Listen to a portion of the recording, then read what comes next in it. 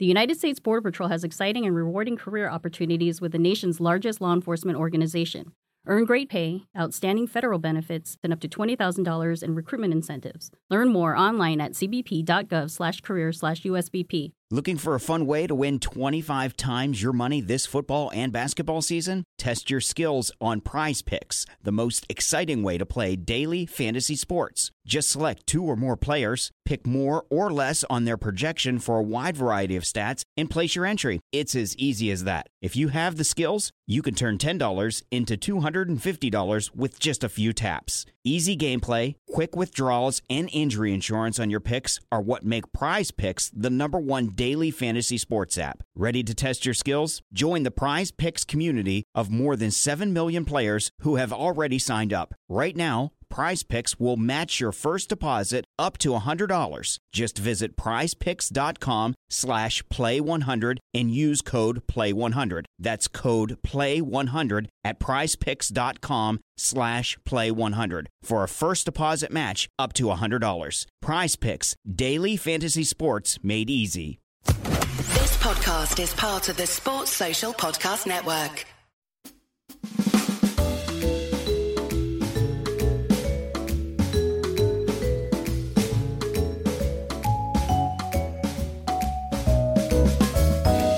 Welcome to Wagon Wheel. I'm Jared Kimber, straight back from Lords. So it is very late. Thank you to Hamza for saying I'm not going to get much of a live audience if you said it at this time. I'm aware, Hamza. But there's test matches and other work to be done. We do the lives when we do them. So if you do want to follow on Jared Kimber Podcast, our new channel on YouTube, go ahead.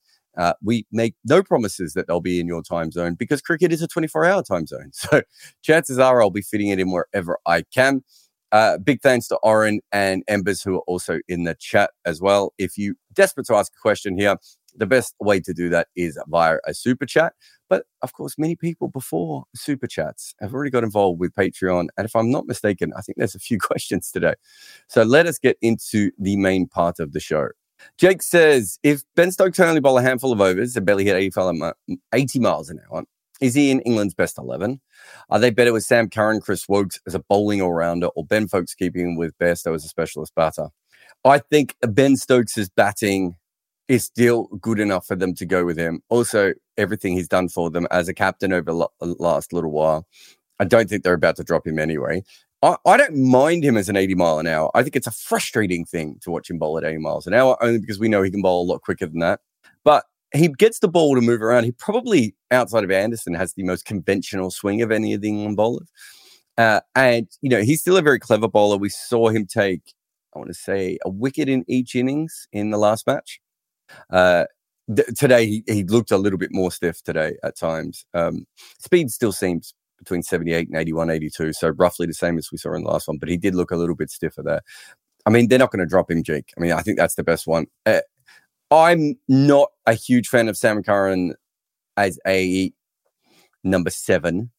I'm trying to think. Or Chris Woakes as a number 7, being a better player than Ben Stokes as a number 5. And the Ben Stokes thing, I think you can go either way with that. But it's Ben Stokes. They're going to milk as many of those last 80 mile an hour balls out of him as possible.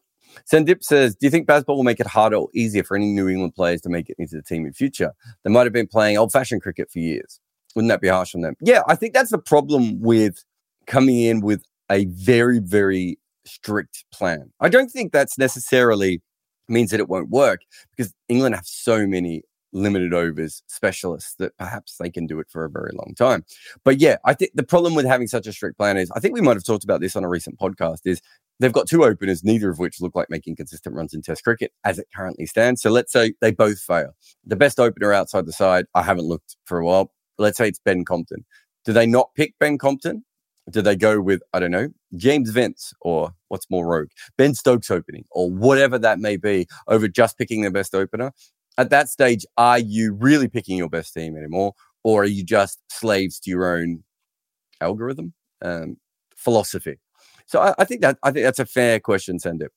Aditya says, if you had to pick a batter and bowler from 2 different eras who never faced each other in a test, which contest do you think would be the most interesting to watch? Peak Ashwin versus Peak Lara would have been a great contest. That's a really, really good one. I hadn't I think I might have seen this question the other day.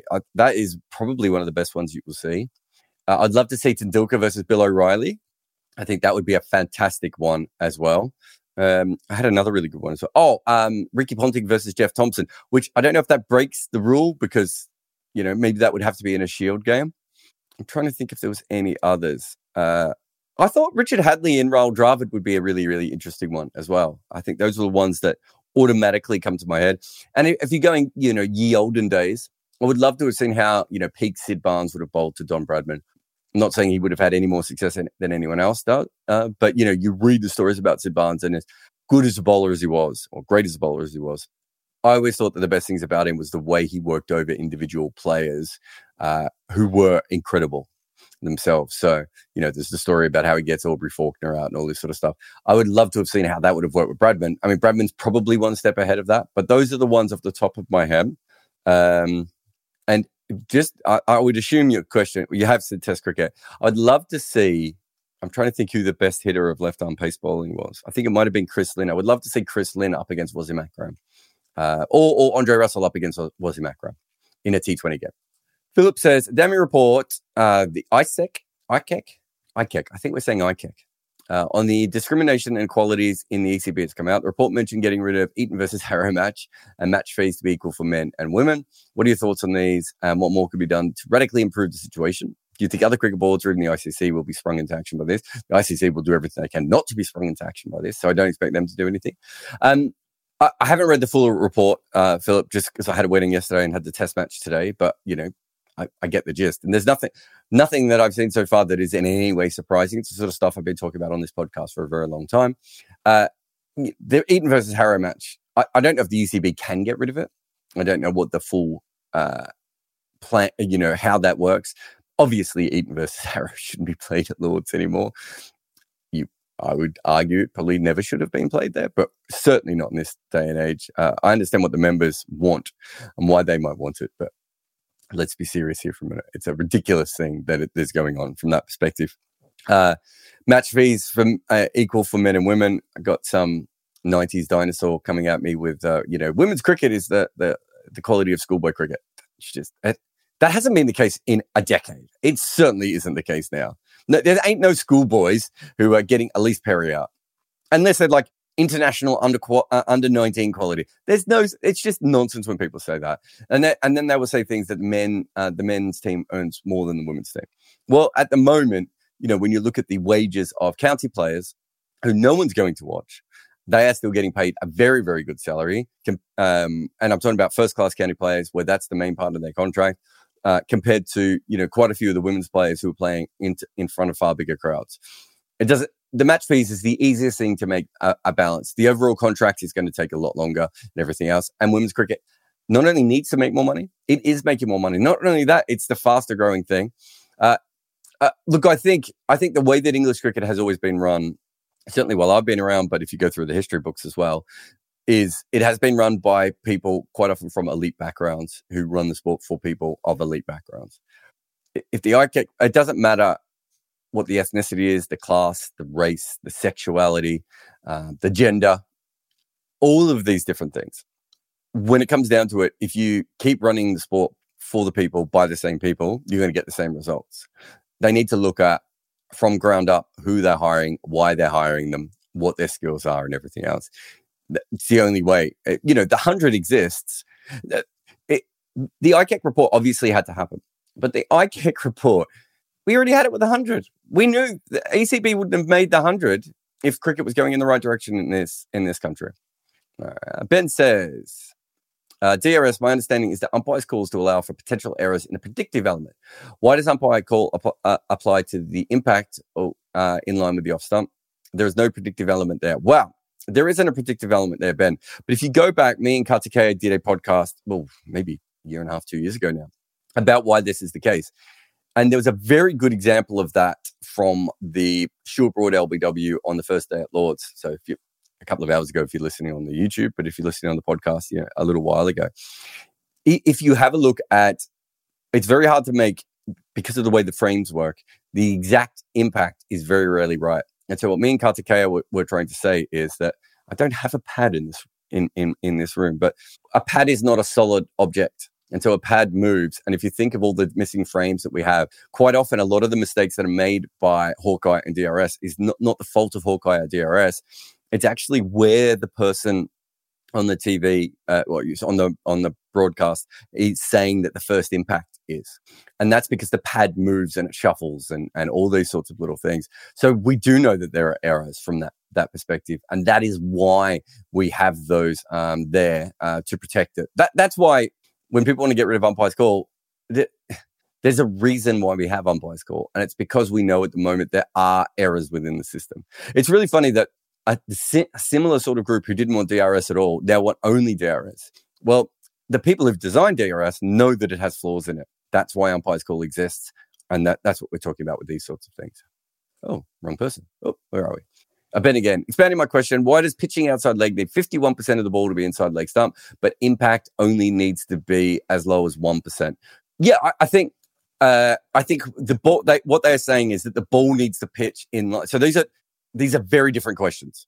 In one, you were saying, has the ball pitched inside the line of the stump? So that could be off stump or leg stump. I don't think there's any difference in that unless I'm misremembering the laws or the playing conditions, but I don't think so. They're saying it has to be pitched inside the line. The only way for it to pitch inside the line is for it to be more than 50% of the ball. So if it's 49% of the ball inside, that would say that the majority of the ball is outside. And that's what they're doing. The ball is not a flat it doesn't flatten completely when it lands on the pitch. So they're saying it has to be more than 50%. The impact is a slightly different thing, right? And in that particular case, what you're talking about are two slightly different things from that perspective. And that's why they are both judged a little bit differently from that perspective. So the whole 50% of the ball thing was originally, I'm going to have to go back and have a look. But there was a 50% of the ball thing and people didn't like it and they wanted to judge it slightly differently. If I remember the original, or certainly what the original plan was going to be. And there have been a lot of changes. I think it should probably be 50% for both, but it is to do with, pitching in line is different than impact is the way that they look at it. But it's all fair questions. If you're saying, if we explain these rules to a non-cricket fan, I couldn't explain the difference between impact and pitching. But most laws, if you explain them to a non-cricket fan, don't really make any sense. To a cricket fan, most laws don't make sense. To cricketers, they don't make sense. James says, Damien Fleming never got to bowl in a test in England. As a skilled swing and seam merchant, how do you think he would have fared had he played his home test in England? Geez, if he played consistently. I don't think people understand how good Damien Fleming was. I don't even think we ever got to see him at full fitness. He was so rarely fit. So let's have a look at Flem. He played 20 tests with a bowling average 25.89. And if I'm not mistaken, and I'm going to check it right now because I'm bloody interested in this now. If I'm not mistaken as well, he played a little bit he played 6 of those tests in Asia, where he averaged 31, 32. So he averaged 24 in Australia. I think that's all in Australia. And then in Africa, he played the one test in against Zimbabwe. So basically in Australia, he averages 24 with the ball. He's a phenomenal bowler. Not quick, but certainly very fast medium. Incredible ability to swing the ball. Probably in that era would have been nearly unplayable had he played consistently. Surprising bouncer. Short, so he skidded the ball a little bit at times as well. He had a lot of energy on the ball, which I always thought, was quite an interesting thing for him. He, I don't know if he ever played first class cricket in England. I can't remember him doing it. I'm actually commentating with him with SEN. I should ask if he played club cricket, but my guess would have been that no one would have ever been able to hit him. His ability, he would have been a little bit like Ben Hilfenhaus 15 years before his time, but when Ben Hilfenhaus still had a little bit of nip about his bowling as well. And I think he swung the ball further and later than Ben Hilfenhaus did. He certainly had the ability to bowl more of those sort of magic balls that sort of looked like they're going to slip down leg side and take the top off stump. Just a genuinely incredible swing bowler. And yeah, had he played in England, even first class cricket, I think he would have been just a next level player. But he was always injured as well, partly because he's a very small guy. I hope he doesn't mind me saying that, but he's not a big dude. Vickers, he's not for a fast bowler. I mean, I'm sure he's a normal heighted person. Don't know why suddenly this has come across as phlegm slander. But Vickers says, why do you think Sourav Ganguly made Rohit Indian T20 captain after 2021 World Cup failure, especially when he's already failed as an opener in the 2012, 2014, 2016 and 2021 World Cup? And the probability of him failing in 2022 was pretty high. Yeah, I mean, we know that he was a good, solid opener. So I would never, of a player of his talent, even if he'd failed on all those occasions, I would never even put that into my mind, unless you thought he had some sort of technical fault that only showed in World Cups. He failed in the 2021 World Cup. They made him captain. I can't understand. Look, they were looking for, they knew that their T20 model was outdated. They went to the person who had the most success in the IPL. It's very hard to recreate that. And also, playing for India is very different than playing in the IPL. The pressure is far less, obviously, when you're playing for an IPL team than when you're playing in the IPL, especially in those knockout tournaments. The whole country suddenly watching, not just a section of the country, everything else. They were not getting him as an opener, although, quite clearly. I mean, me and Ben Jones have talked about this before. He's, a okay opener. None of us would ever say that he's exceptional. He has his issues as a player. But they weren't really hiring him for his opening, right? They were hiring him as a general player, as a leadership and the role that he brought in. He did try and change that team quite a lot if you look at the last World Cup. And so from that perspective, I think they tried. But as I've talked about before, they also went back to their old methods. So having the new captain, didn't necessarily work. I don't think Virat was particularly the captain that they needed if they wanted to change their T20 cricket. But Rohit Sharma also didn't probably change it in the way that they would have wanted either. Niran says, has it been easier for batters to debut during the pace-playing pandemic for experienced batters than for experienced batters to adapt to new conditions? Guys like Head and Labuschagne. No, there's certainly... when you say if everyone was like Head and Labuschagne, then all the older players would have already been replaced. There's actually quite a few new players have come in and struggled as well. I think there are specific players for many different reasons who have either been able to adapt quicker or maybe had something within their batting that allowed them, to handle the wobble ball a little bit differently.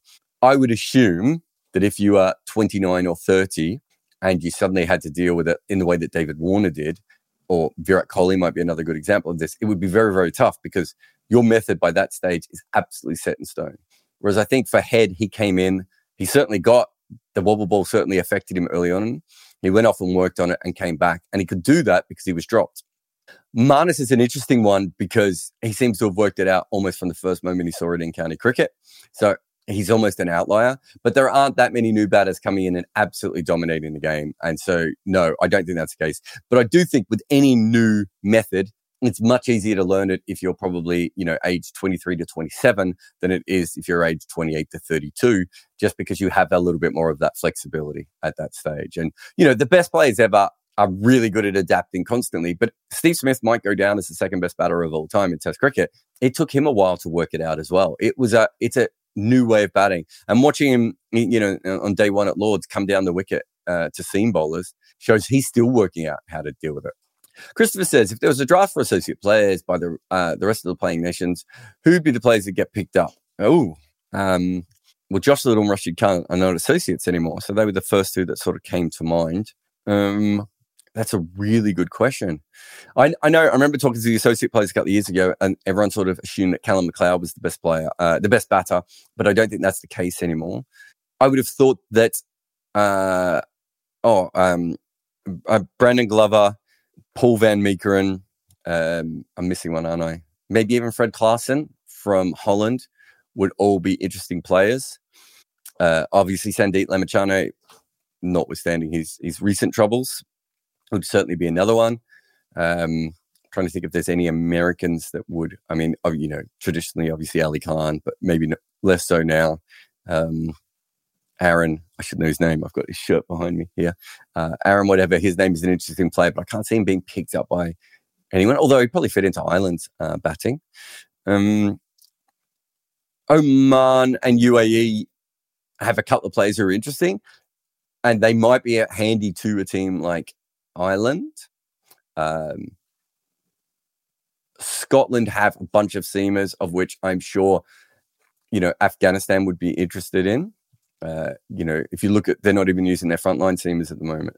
So I think there's a few players out there, Christopher. I need to think more. I feel like I'm missing some really obvious associate players in that as well.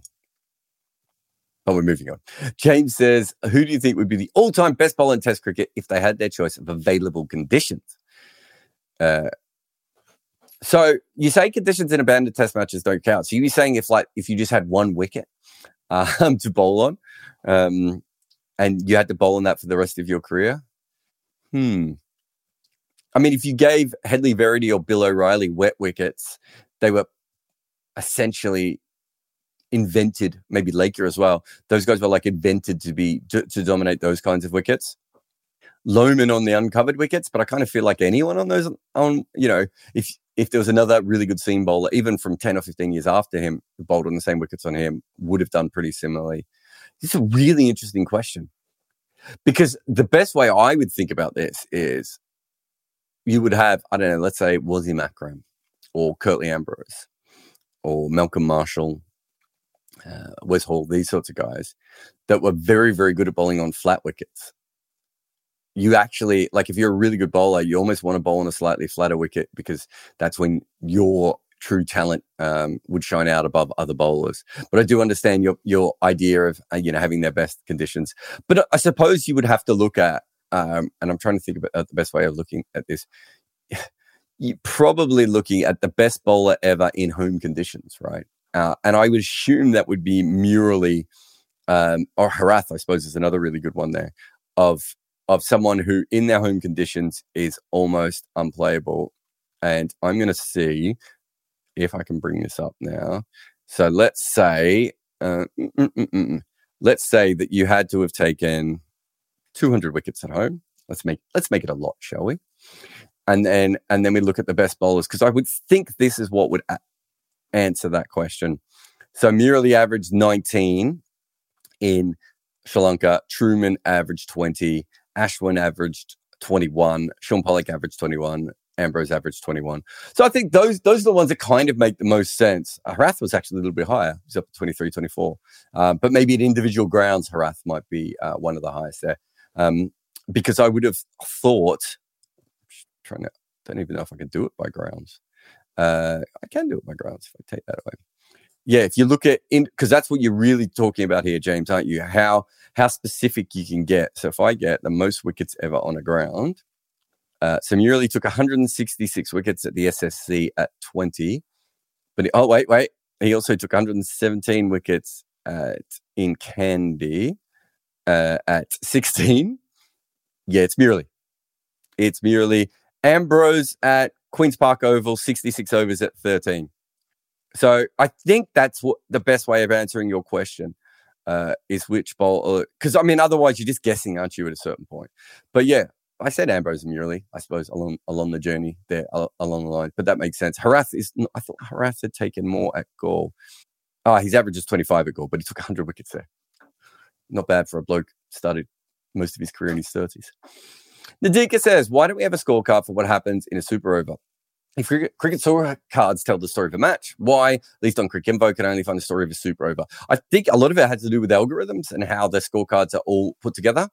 I think this is from my time at Cricinfo, but it might have happened on another website as well, where places have had a lot of problems with the super over and how they fit in, because it's not how the scoreboards are traditionally held.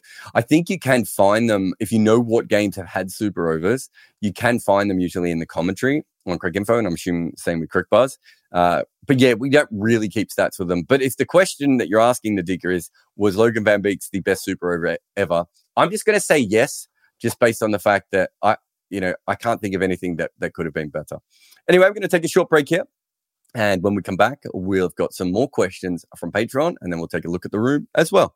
You're listening to Wagon Wheel with Jared Kimber. NFL Sunday Ticket is now on YouTube and YouTube TV, which means that you can stay close to your team even if you don't live in their town. Like, maybe you're a Raven who married a Seahawk who got a job in the land of the Falcons.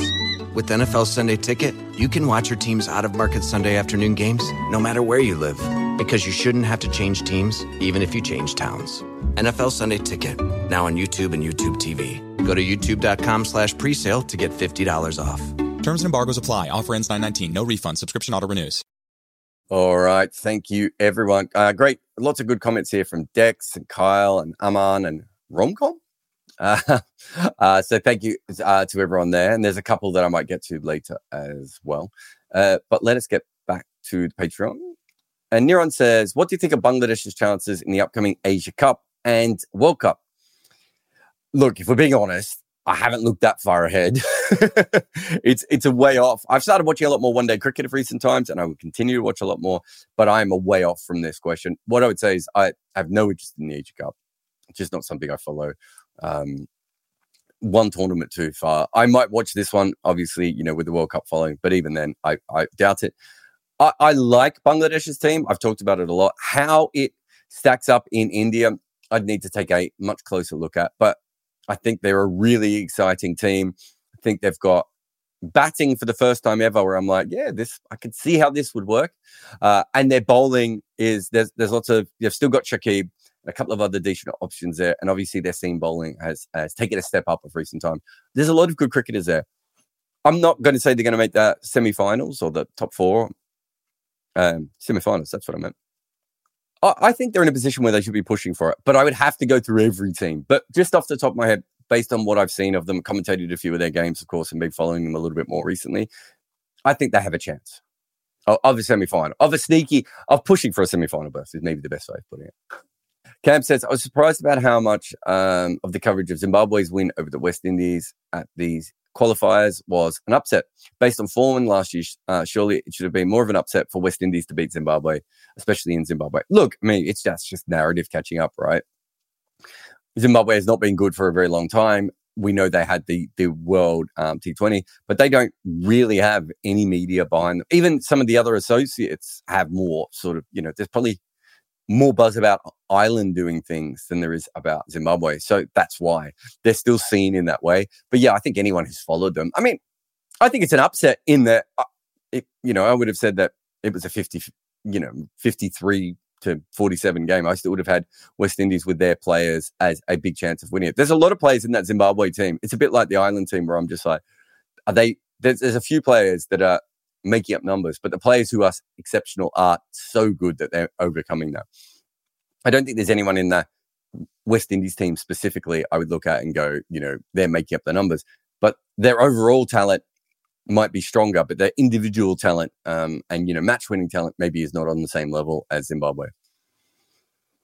Aditya says, would it be fair to say that English cricket media is more likely than other cricket nations to get carried away with their teams going well? No, this is every cricket nation I've ever come across.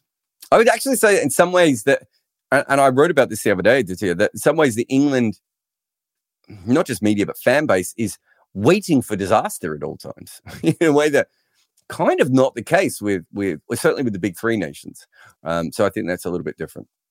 I feel like no matter how well the Australian men's team is doing, Australian cricket media will always find something disingenuous criticism of them, similar to India and Pakistan media. I mean, yes, but I think you'll find that with England as well. I don't think that's, again, I think that happens as well. During that sort of 10, 11 to 13 period where they were the best team in the world, listen to the England media, we're not talking about that as the best team in the world, despite the fact that it was quite clearly the best team in the world there for a little while. So no, I think that's, but also, I think sometimes people misunderstand what the cricket media is supposed to be doing, right? Like you are not cheerleaders. Your job is not to do that sort of stuff. Your job is to go, even when you're covering, brilliant Australian runs, you're still saying, or South African runs, you're still saying to yourself, could they get better? Could they develop better for the future? And no team doesn't make a mistake from that point of view. Was the Australian cricket media this critical of the golden generation when they were winning everything? There was plenty of dissenting voices. I mean, I think Channel 9 was well over the top. I think ABC probably covered them quite well. And there were newspaper writers. I think the Australian media, from my perspective, has been as cheerleady as any media. But they then suddenly go in on people. So Ricky Ponting's captaincy and Michael Clark's existence and Davey Warner. Then Davey Warner's a hero again. They do sort of rebound around these guys a little bit more. But yeah, it's all fairly normal. I would say that the one thing that's different about the English media to most of these other ones that you've mentioned is the scale of the English media. And there aren't many, there are so many big newspapers. There's obviously, BBC and TalkSport. There's so much readership, in one language of one team that is all national. So I think there is different things that you get in India, Pakistan, and Australia, which can be a lot more regional. That isn't a North newspaper and a South newspaper, or a North radio station and a South radio station in England, right? And so everything is national. So it's a little bit different from that perspective, whereas, even in the glory days of Australian cricket, Victoria was still running news articles about how Dean Jones should play, right? So it says, the women's multi-day cricket debate. The Ashes test was brilliant, and Australia just about deserved winners of a great contest. If we're to schedule 2 tests with 2 ODIs and 2 T20 games for future women's series, instead of playing 1, 3, and 3, could that help to push England and Australia into playing some red ball cricket at domestic level? I just don't think that's going to happen, Ian. I've got no problem with you suggesting it, but I don't think that is on anyone's agenda at the moment. I would even think the players, they want to play more tests, but I don't think they would want to play more first class games, because I think that would take away from their, the way that they do it. I mean, they want to play first class games because women don't play first class games, because don't know how you can play tests and not play first class games, but that's a conversation for another day. But so I think they want to play more tests, but I think if you said to them, would you like to play less internationals? Well, like if you were, I don't know, Kate Cross didn't make the World Cup squad or the team, I can't remember now. She gets a chance to play some one days against Australia, take some wickets. She's got a chance of a women's Premier League contract, a women's CPL, women's Big Bash, all these different leagues out of it. Playing good in the test match is great, and I'm sure they would like to play more of it, but it doesn't build on their careers as much. But I could be wrong, and I'm sure there's many different opinions from different women's players as well. I mean, there are women's players who don't care about test cricket just because it's never been part of women's cricket. Well, not a major part. Bobbio says, is the ODI World Cup format a good one? No. Round robin style sounds nice in theory, but I feel like it would produce a surplus of games with little to no consequence. I just don't. I have no problem with. I have no problem with early round robin games, obviously group games, and working out everything. I don't want it to be, I don't know, the top 32 teams. Does that make sense? 32, 16? Yeah.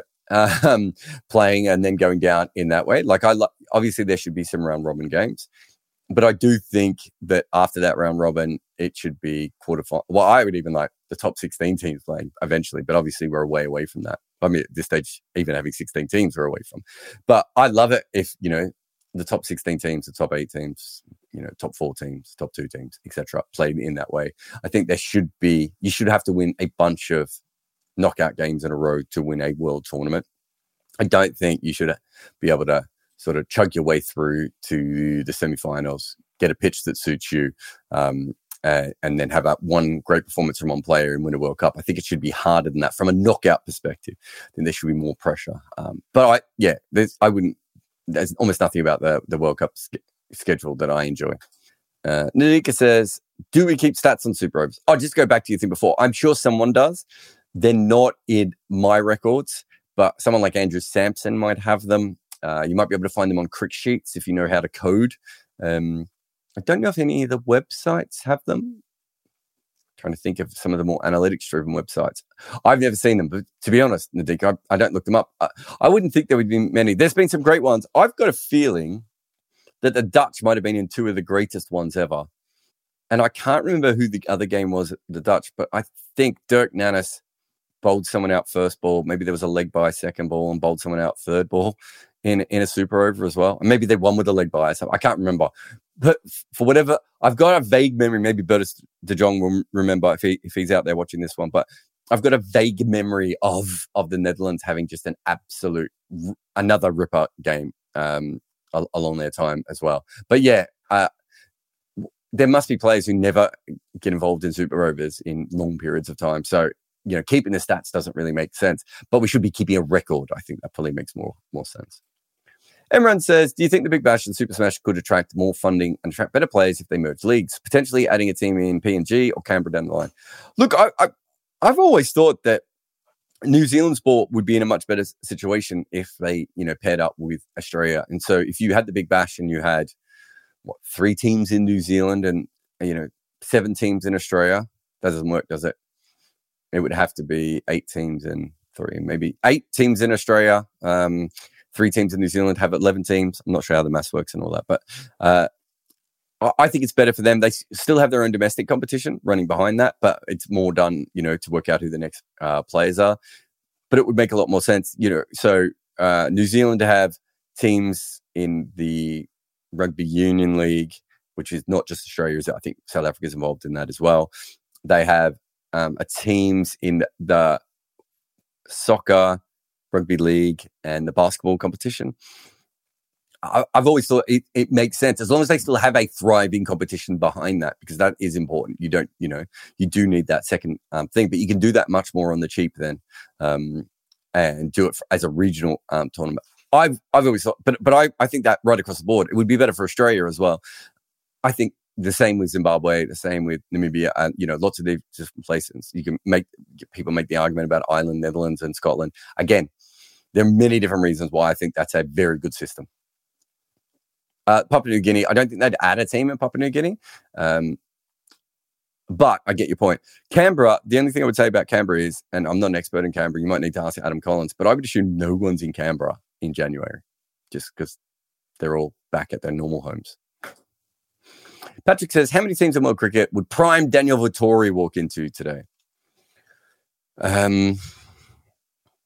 If we're doing prime, he has to still be a really good bowler, but his batting has stepped up. And if that's the case, he gets in quite a few. Because even if you're saying, well, he's not in our top 4 bowlers, if you can bat him at number 7 and you have a wicket keeper who can bat at number 6, and he allows you 5 bowlers. So he's obviously not going to get into India's team. Sri Lanka and Bangladesh probably have enough left-arm finger spin that they don't need that. Australia, you would probably play him ahead of Lyon just because of his batting. Even though I think Lyon probably has a slightly better bowling record, although Lyon didn't have to bowl in New Zealand as much. But I would think that he would get in the majority of the other teams off the top of my head. I think he'd be in Pakistan's team. So that's the only other Asian team I think I didn't mention there. I'd probably be in Afghanistan's team because of his batting. So there's the 2 Asian teams. Certainly South Africa, Zimbabwe, New Zealand. So yeah, he's a really good player, Patrick, I think, Daniel Vettori. He could probably still play. He still looks young enough to play, for being honest. Swami Nathan says, oh God, my whole screen's gone blank. Swami Nathan says, what can Iswaran, Panchal, and Sarfaraz do to get a call up for India? Look, I don't know as much about the others too. I'm aware of their general situations, but I haven't been as invested in it. Sarfaraz, I think a lot of it is where he's batted in the batting order. I think a lot of it is his weight as well. But Sarfaraz, he has the second best first-class average of all time at the moment. He's a really interesting cricketer to me because when he first played in the IPL, I almost thought that, well, I still think in T20 cricket, he doesn't play in a way to make as many runs as he should or maximize his worth to a cricket team. So of all the players out there that have almost gone too far towards the intent merchants in the world, it would be him, just because he would appear to have a game where he could average 40 with the bat and a strike rate of 145, 150, which are Joss Butler numbers, right? And he's decided to have a strike rate of 165, 170, which is admirable, and I'm completely on his side. But it seems to have affected him. But from a test point of view, I think he probably has to bat first drop, doesn't he, more? I've said this before, and I think someone might have tweeted and included me in it earlier today. So if you look at Fawad from Pakistan, a lot of his fans don't like to hear this, but when you don't bat in the top 4, first-class cricketers, test cricketers, selectors, coaches look down on you, because generally test cricketers throughout the history of the game have been picked from top 4 first-class batters. And if you're batting at number 5 or number 6 in domestic cricket, it is seen as the cushiest ride you can have if you're a talented player. And we have seen this time and time again where, I remember, the great story was Glenn Maxwell and Matthew Wade fighting to bat higher up the order in order to prove to Australia that they should be, they should be playing in that perspective as batters. So it's a real thing. It happens all around the world and it's always going to be a thing. And the reason is it's very rare to have a first-class team where they have 3 bowlers of, the ability to keep pressure on a top-level batter all the way through. And so generally 1 or 2 of those is going to be with the new ball, and then you would hope that one of the others is a spinner. It might be that you get 2 spinners in some situations, but even then, if you're not facing the spinners with the ball being hard and bouncing and spinning further, it's a better place. If you can, on average in first-class cricket, I think a wicket falls every 55 balls. I think that's right. So if you're coming in at the 150 ball mark all the time, that's a huge advantage in first-class cricket. Whereas if you talk to, there's a great podcast I did with Abhinav Mukund, where he was talking about what the difference between first-class cricket and Test cricket is. And he was saying he never felt settled because Jimmy Anderson's second spell, Jimmy Anderson's third spell, Ben Stokes coming onto ball, all these sorts of things that happen in Test cricket, South Africa having 5 really top-level bowlers bowling at you at all time doesn't happen in first-class cricket. And so the idea is that the best way to be tested as a first-class player is up the order. So certainly I would say get as high, if you want to play Test cricket, get as high up the order as possible. But as I said, I don't know as much about the other 2 players just because I don't. But the other thing is cricketers are sizest, weightest. Everywhere I go with cricketers, they're all calling each other fat all the time and all these sorts of things. It matters. And if you want to say it shouldn't as a society, I'm more than happy to agree with you. I do think if you are playing a sport, you are held to obviously stricter standards. But if he's averaging 75 at his size, it's the Jesse Ryder rule, right? Like at a certain point, you're just like, well, this is who he is. And we're going to pick him and we know what he's like. And he probably gets dropped quicker because, we'll say that he's not as good in the field or he can't run runs for other people or whatever that may be. But when you are that good with the bat, it's hard to argue. Anyway, let us take another break. And then after the break, we will come back and I'll do a couple in the room. And then I will finish up because it's getting really, really late. You're listening to Wagon Wheel. I am Jared Kimber. Welcome back, Wagon Wheel. Jared Kimber here. Thank you to... Oh, wait. Realize as an idiot, I haven't done everything. Thanks to Ron Nanaji, who has given CZK. What currency is that? I love that. It's funny when someone was saying before that, the wrong time zone. You do realize that there are so many people from around the world that come in. If you just have a look at the super chats, all the different kinds of money. But that's a Czech koruna. Do they not use euros there? I've never been there, actually. I have no idea. But Ron, thank you very much for your super chat. But there's a couple of other questions in the room as well. Although, of course, now I'm too stupid to be able to find them again. Here we go. Where are we here? Anwesh says, last week you had a question about the second best batter ever. Same question here, but for bowlers. Oh, I shouldn't have started this one, should I? Has there been a definitive greatest bowler, and who are the top 3 or 4 contenders? No, I don't think you can make a claim that there is a definitive top bowler in Test cricket. So we had this conversation, I believe, with some people online. So they were asking about George Lohmann and Sid Barnes specifically. So George Lohmann's a really interesting one because if you look in his era, I think he averages, 10.97 or whatever it is in Test cricket. But he actually averages more than that in first-class cricket. Don't worry, it's not too much. It's like 14 he averages in first-class cricket. But when you look at his era, there are quite a few other bowlers with a similar bowling average to him. So as good as George Lohmann was, we do know that there is JJ Ferris and there's a few other guys who did similar things who weren't necessarily thought of.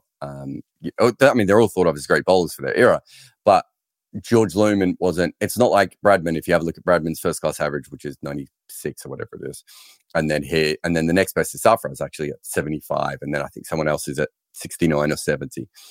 Which is George Lohmann. There are actually people in his era with better first-class bowling averages. Then you've got the Sid Barnes question. I think I've said this a lot, but I think Sid Barnes averages 20 or 21 against Australia in 8 or 9 against South Africa. I mean, he still had to get those wickets against South Africa. It was a better South African team that George Lohmann destroyed, absolutely unquestionably. But again, as good as Sid Barnes was, there is, that question mark there. But he was certainly, I think Sid Barnes certainly deserves to be thought of as one of the better bowlers of all time. I'd have him ahead of Lohmann, I think, from that perspective. But if you look at all the modern guys, so whether it's, I don't know, Bill O'Reilly, I'm trying to think of some of the others, Malcolm Marshall, Richard Hadley, Curtly Ambrose, Glenn McGrath, Murali, Shane Warne, all these sorts of guys. I don't think there's anyone that you would say there is a out and out, the best bowler of all time. And I do think it's much trickier, and I'm not particularly looking forward to that. And when we get to that as a project, I'm sure that me and Cheyenne will eventually get there as well. But it's a fascinating thing. But if you're asking for my contenders, just off the top of my head, I think Hadley, Murali, Warne, Marshall, Barnes is my top 5 off the top of my head. And then you got sort of Curtly, Garner. So Garner, I'm going to have to do a video of Garner one day just to explain how good he was. But Garner's a really interesting one for me because he has the record of a person who took a new ball without having taken the new ball that often. I think you make a really good claim that Joel Garner might have been the best test bowler of all time, and yet he doesn't always crack top 10 lists. I find him fascinating. That hasn't answered your question, Anne. It's a great question. And I suppose the best answer would have been if I stopped with, I'm not sure there's been a definite greatest bowler of all time, which almost makes it more fun than the other one and then the batters. I think that top 5 with the batters is much easier than top 5 with the bowlers. And I should say, before someone gets upset, this is just off the top of my head. I'm not going through hours and hours of research here. And I've done a little bit more on the batters. Ekant says, Logan Van Beek was the best super over. Previously was 25 runs in both men's and women. Yeah, but you're forgetting, Ekant, that Logan Van Beek also bowled a brilliant super over. He was the best super over combined, the best super overs, the best super event. Just wanted to point that one out. Papa says, I would like to analyze ball tracking data on my own. Do you have any idea where I can get or buy the data? Look, you can talk to CricViz. They were going to come up with something that was going to allow people to buy it, journalists and so forth. They never quite got there in the end. I think there was obviously some hacks, and some people might have got some data from some cricket boards who were putting Hawkeye stuff up on their websites. Sadly, that may not exist anymore, probably because people like me used it. But that went away. But CricViz is probably your best bet. But as far as I'm aware, they're at the moment not looking at bringing people in, bringing in journalists or people, hobbyists, to pay for it. But it might happen again one day.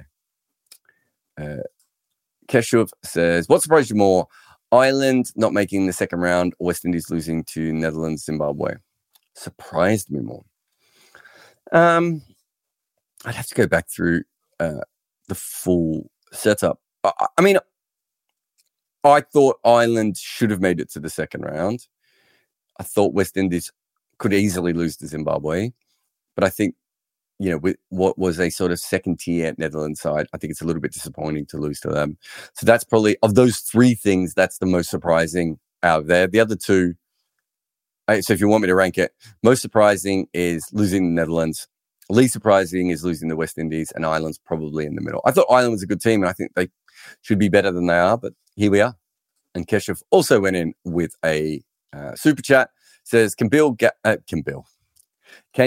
bat at number 3 in the West Indies with Jaiswal Gaikwad picked? I mean, yes, if that's the way they wanted to go. I don't think there's anything in Gill's, unless he's one of those people who doesn't like waiting around. The famous story of that, of course, is Matthew Elliott, who was an opening batter, and they clearly should have just picked him. And instead, they tried to bat him at number 3, and he'd never batted at number 3 before, so he had to. If they had footage of him in the change room before he went out to bat, like punching boxing gloves, because he had to get rid of all of his excess energy. And then he went out to bat. I remember he hit a 6 off Alan Donald that barely got above the square leg umpire's head. He was just so jacked by the time he got out there, which is not actually how Matthew Elliott batted at all. That's very rare, but there are some people who just open as openers. And I think in that sort of environment, I wouldn't expect Gill to be that. He looks like someone like me who can bat anyway. So I suppose they could do that if they wanted to. Huge thanks to Ron and Keshav for their super chats, and to everyone else in the comments as well.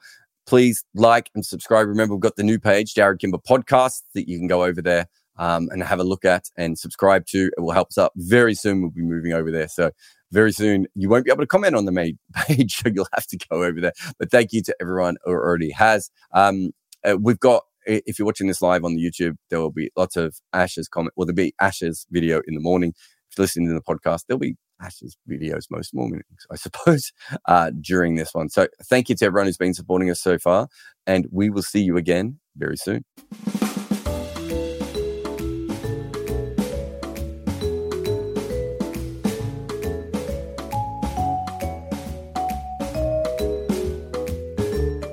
Thanks for listening to Wagon Wheel. This show has an ad-free version via Patreon, which also allows you to ask questions before anyone else, and many other extras as well. There is a link in the show notes.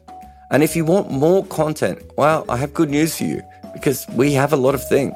You can follow us on YouTube, where we make all kind of crazy stuff, like the complete history of New Zealand opening batters and how Kagisa Rabada was dismissed from a zombie ball. We do a similar thing on TikTok. I also have an emailer that sends out a couple of columns a week, and we run another podcast called Double Century on the history of cricket. This podcast is hosted by me, Jared Kimber. It is produced by Nick McCorriston. We also have a great support team from 42, with Rati Joshi on socials, Orajoti Senapiya producing podcasts, Maida Akam producing some of the shows, and Mukunda Banreddy as the head of YouTube content.